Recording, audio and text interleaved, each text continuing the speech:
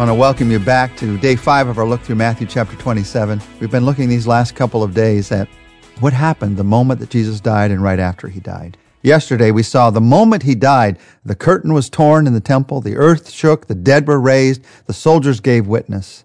Today we're going to look at 3 more events, and they happened in the hours after Jesus' death. And all of these events, in these events, you see the proof of the resurrection. The power of the resurrection being looked forward to even before it happens. What do we see? We see some women who are watching. We see a man by the name of Joseph who is doing some burying. And we see some religious leaders who are continuing to react with fear. They're fearing. First, you have the women who watched. Listen to verses 55 and 56. And many women who had come from Galilee with Jesus to care for him were watching from a distance. Among them were Mary Magdalene, Mary, the mother of James and Joseph, and the mother of James and John, the sons of Zebedee. And then down in verse 61, when Jesus is being buried, the scripture says, both Mary Magdalene and the other Mary were sitting across from the tomb and watching. Now, question, why do we keep hearing that they're watching? We keep hearing that they're watching because these women are going to be the first witnesses of the resurrection. They saw where he died, and they saw where he was buried. And what we're hearing here are some very powerful counters to some of the objections to the resurrection of Christ. If you begin to read those who say that Jesus didn't really raise from the dead, there will be reasons that they say this could not have happened, mistakes that could have been made. People know from the study of history that something did happen that day. History changed that day. But maybe it was a lie, they say. Maybe it was a hallucination, they say. Maybe it was a confusion, they say. So all these objections come up. God knew they were going to come up, and so he counters them in advance. One of the objections that comes up is that the women went to the wrong tomb. And so even in advance, we have God putting in his word, knowing this would be an objection thousands of years later. The women knew where the tomb was. They watched him being buried. No mistake was made. They watched him die. They watched him being buried. It's a silly objection. Everybody knew where the tomb was. The leaders knew where the tomb was. They sealed the tomb. Everyone knew where it was. There's also an answer to another objection in these women being set up as the witnesses, being affirmed as the witnesses, because they will be the first witnesses of the resurrection. Another objection is that the disciples just made the story up. If they had made the story up, they would have never said that the women were the first witnesses of the resurrection. In that day, in the first century, women were not seen as credible witnesses. Women were not allowed to testify in a court of law. And so these men in that culture would have never said, well, let's make women, if we're making up a story, let's make the women the first witnesses of the resurrection. No, they would have been the first witnesses. They would have left women out altogether. It would have been impossible for them to think, well, 2,000 years from now, women will be very credible witnesses. They might be even better witnesses than men. Culture will have changed. You can't see outside of your culture. No one can. No. These witnesses, these first women, even beforehand, God is showing them exactly where Jesus died. They are faithful to be there to see where Jesus was buried. And maybe that's part of the reason why God makes sure that they're the first to witness the resurrection, because they've been faithful to see what had been happening all the way through. They are there. And so they are the witnesses. Alongside of these women, we see a man by the name of Joseph. And Joseph buries Jesus. In verses 57 down through verse 60, as evening approached, Joseph, a rich man from Arimathea, who had become a follower of Jesus, went to Pilate and asked for Jesus' body. And Pilate issued an order and released it to him. Joseph took the body and wrapped it in a long sheet of clean linen cloth. He placed it in his own new tomb, which had been carved out of the rock. And he rolled a great stone across the entrance, and he left. Now you see in this moment the great courage of Joseph.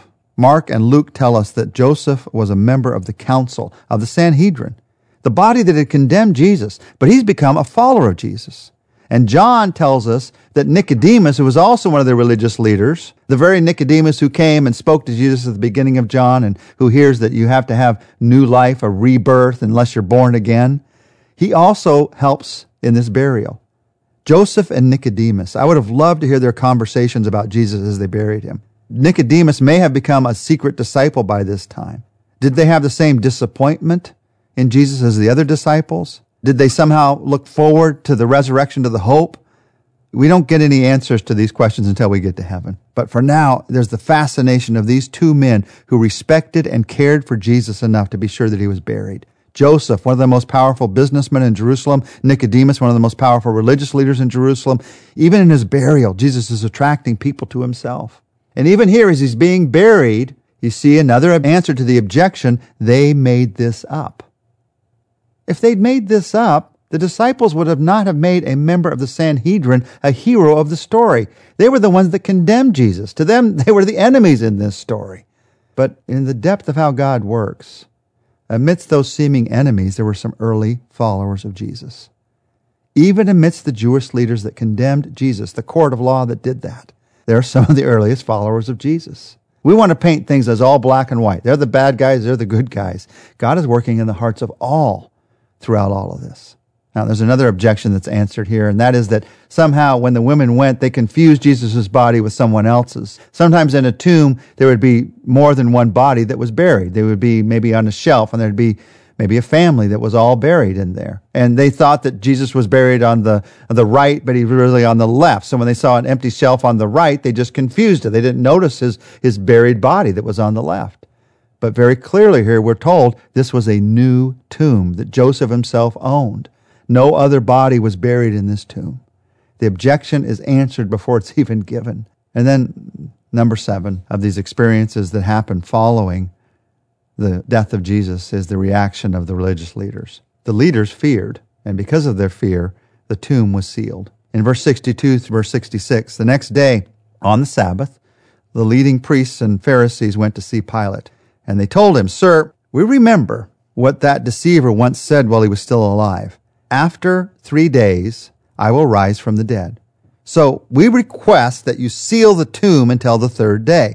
This will prevent the disciples from coming and stealing his body and then telling everyone he was raised from the dead. If that happens, we'll be worse off than we were at the first." Pilate replied, "Take guards and secure it the best you can." So they sealed the tomb, and they posted guards to protect it. One of the most popular objections to the resurrection of Christ, people saying that it didn't really happen, is that his body was stolen. It was taken by the disciples or someone else out of the tomb. But the tomb was sealed and guarded. You see, in seeking to keep the body from being stolen, these leaders provided powerful proof that his body could not have been stolen. There was a Roman guard. There was a seal on the tomb.